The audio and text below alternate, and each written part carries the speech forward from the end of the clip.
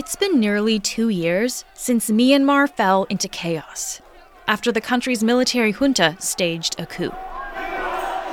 The civilian leader, Aung San Suu Kyi, had won a democratic election by a landslide, but she was arrested and has been imprisoned ever since. People flooded the streets to protest, and the military crackdown was brutal.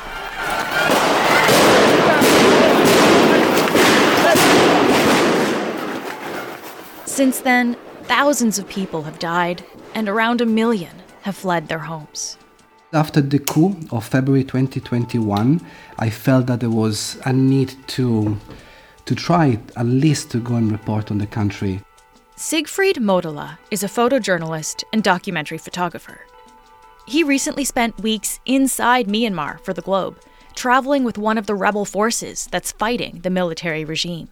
As the time after the coup went by and people protested on the streets after they started arresting and detaining thousands of people and killing, basically we stopped hearing and reading what was happening inside because it was basically impossible for journalists to get those news out. The few that they were doing this at a high risk to themselves and their family. Today, Siegfried tells us what he saw in the country. I'm Menaka Raman-Wilms, and this is The Decibel from The Globe and Mail.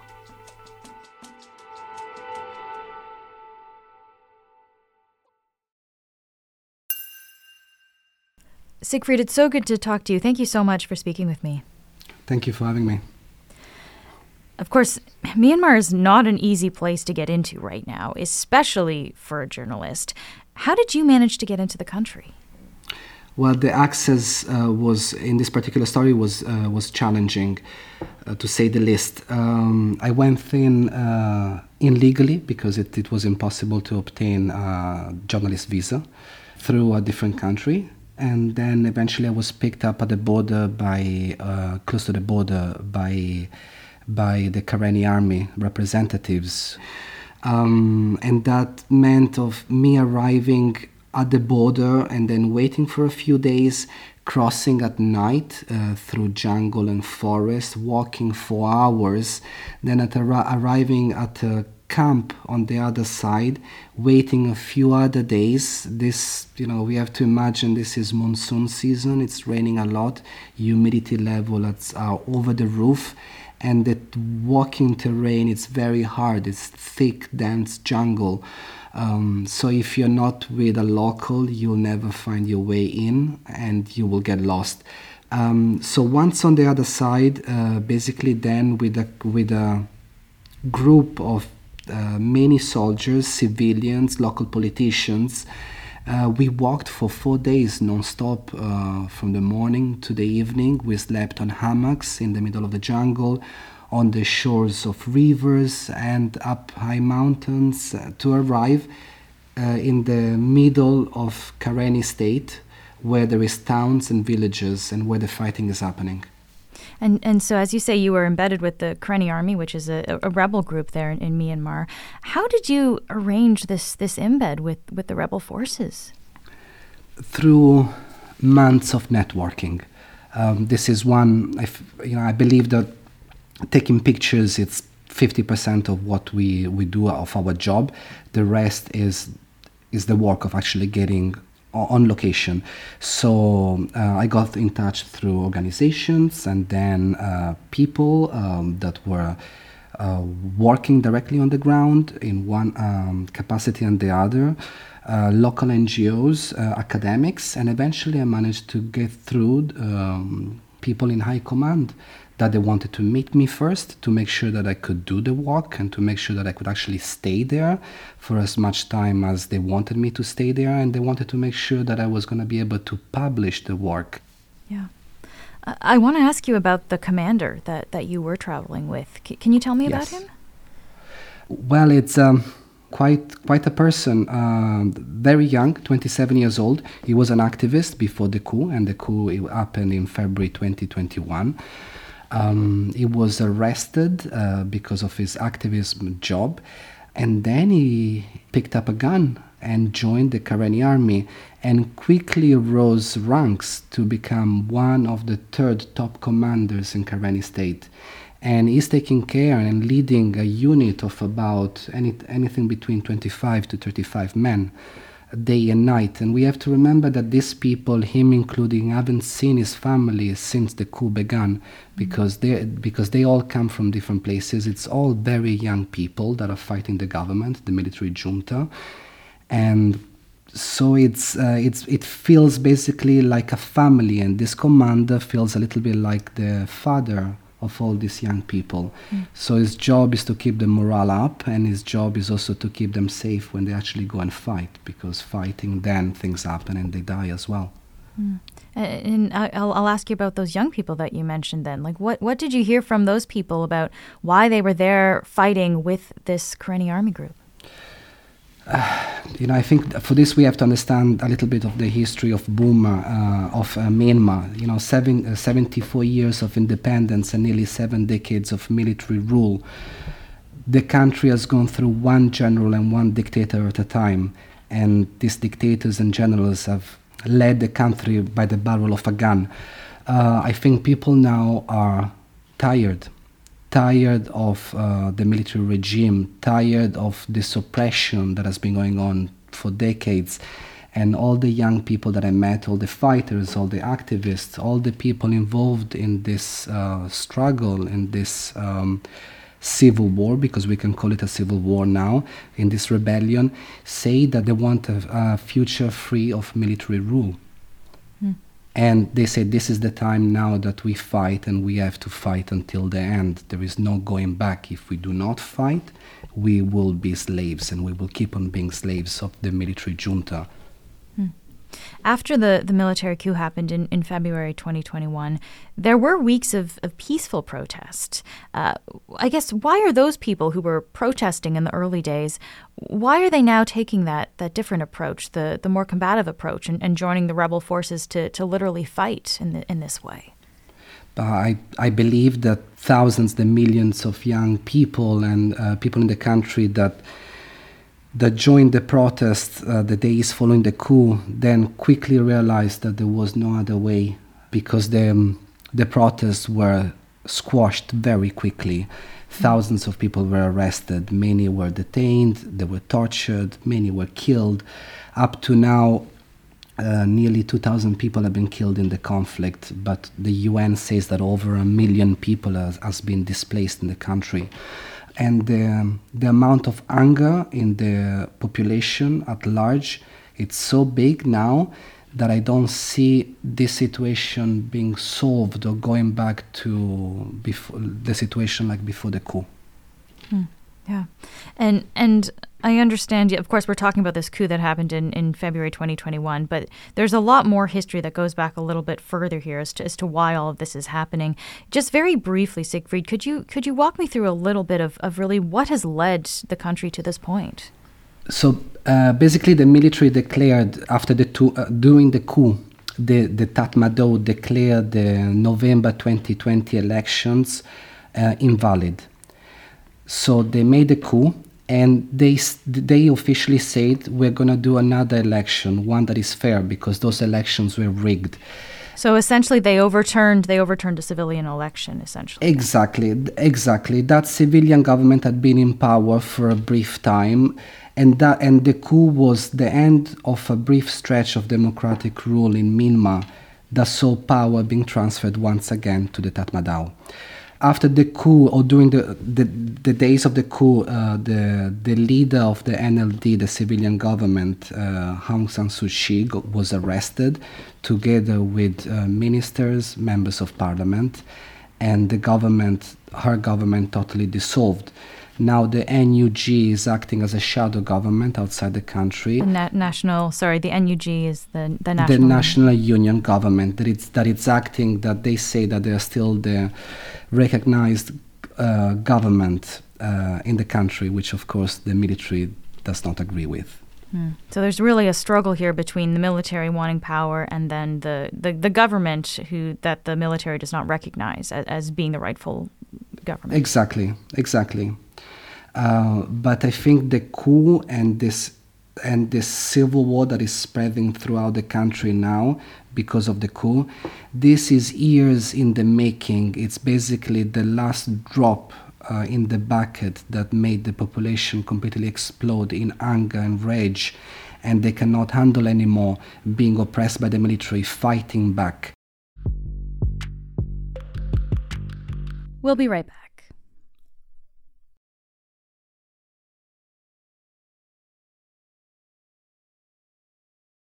Human rights groups have accused the military junta in Myanmar of targeting and killing protesters, including children.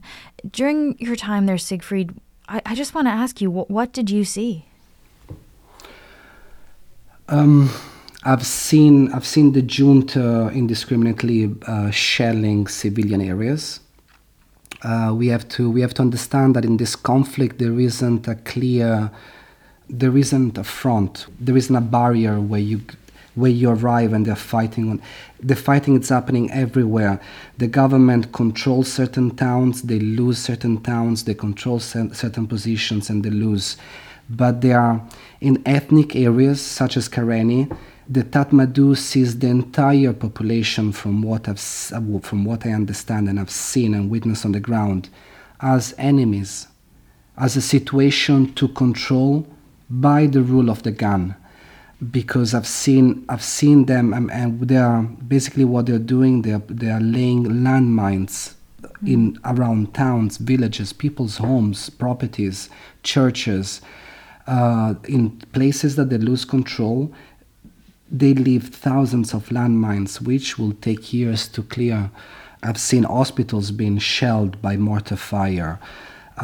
We see an increase in air bombardments, in helicopter attacks, in jet fighter attacks, in mortar shelling, in landmine using on civilian population, because the civil war now, it's engulfing the entire country, and we know that half of the country now is not in the control of the armed forces of Myanmar. You mentioned landmines, and I know you went to a field hospital for landmine victims.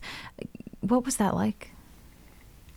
Yeah, very sad. You realize how serious the situation with landmines is in this area of the country, and then you tell yourself, is this happening throughout? Because this is a humanitarian catastrophe. They are very small landmines, but the damage that they cause to people psychologically, physically, but psychologically as well, because people know that they cannot go back home. They cannot go back to the villages, to the communities, to the towns that they leave behind. And why? Can you just connect that for me? Why is that they can't go back? Because it seems that one of the tactics of the Tatmadaw is to lay these landmines in urban settlements where they cannot control. So the urban settlements where there is too much fighting or they have to retreat, they will leave all these landmines around. So villages, communities, towns, crossroads, strategic positions. If they don't control that area, if they cannot hold to that area, they will leave all these landmines, which then in the monsoon season, the landmines wash away, they change position, they go into the rice paddies. And so not only armed combatants suffer because of this, but children, women, civilians on the ground. And I don't see how these landmines will be cleared in the future. Surely the Tatmadaw has no plan of clearing them. Wow. I understand that you spoke to some people whose lives were affected by these landmines. Can you tell me about anyone that you talked to? I met a woman. She, if I'm not mistaken, on my notes, she is 32 years old. I don't want to name her because of security reasons. I prefer not to. And she lost most of her leg and a part of her foot because she was walking back home from the rice paddy in the afternoon. And this is an area where she had been living most of her life. There was a landmine on the path, and she stepped on it. And her older daughter was there in the hospital when I visited her. I asked her a few questions of what happened, where she was from, and she told me that this happens on a daily basis. This is a danger that people, the civilians, have to face daily now. And as the conflict goes on, the more the danger increases because the number of landmines being placed in this area increases. And it's just in a split second your entire life changes. Yeah. I think one of the really compelling photos that you took, Siegfried, is from the field hospital where they were treating landmine victims. Can you describe that photo to me? Yes, it's the picture of this man missing both his legs. He's a soldier, part of the Karenni army, and in the image you see that his friend is helping him onto the bed. And I think this picture summarizes the tragedy of war, the conflict in Myanmar, the human side and the suffering of the situation over there.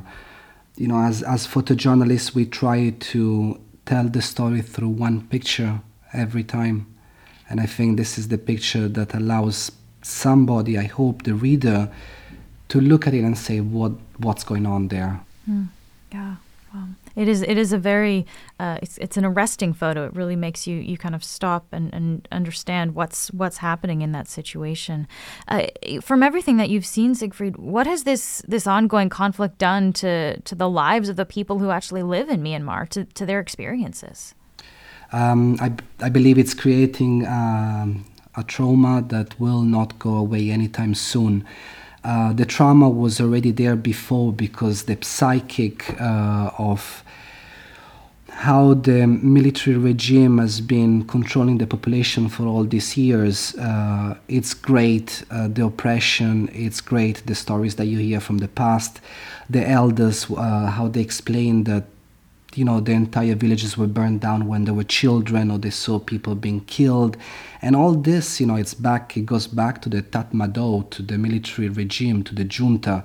I think today this trauma is even greater because we have witnessed an entire all the social classes stopping. Young people have stopped going to school, they've stopped going to university. In Karenni state there is no electricity, there is no network. All this has been cut off either by the fighting, because of the fighting, or by the regime itself to stop certain areas for functioning properly because rebels are there, because armed groups are there. And the country feels that it's now frozen into this forever conflict. I only hope that in all this, the suffering of the civilian population on the ground will not increase. Now civilians are mostly staying in displaced camps. In these displaced camps, the only humanitarian help that they're receiving, it's from the Karenni army and local organizations on the ground, because the United Nations and international NGOs are not allowed to operate in these places. So there is a great need of human resources that it's lacking. Wow. Just lastly, Siegfried, you published a series of very compelling photos from your time in Myanmar in the Globe this weekend. What do you hope will come of the work that you've done there? Well, I always hope that my work can raise, ultimately, awareness. First of all, for the public, whoever picks up the magazine, the newspaper, or looks at the computer in the morning and looks at the story, to understand what's happening. You know, internationally there is so much going on with Ukraine and the economic crisis today and all the other crises around the world. We don't hear much about Myanmar, but it's a dire situation that thousands of people, if not millions, are facing on a daily basis. There is a civil war going on in the country. I think next year is going to get much worse before it gets better. I hope that this work is seen by as many people as possible.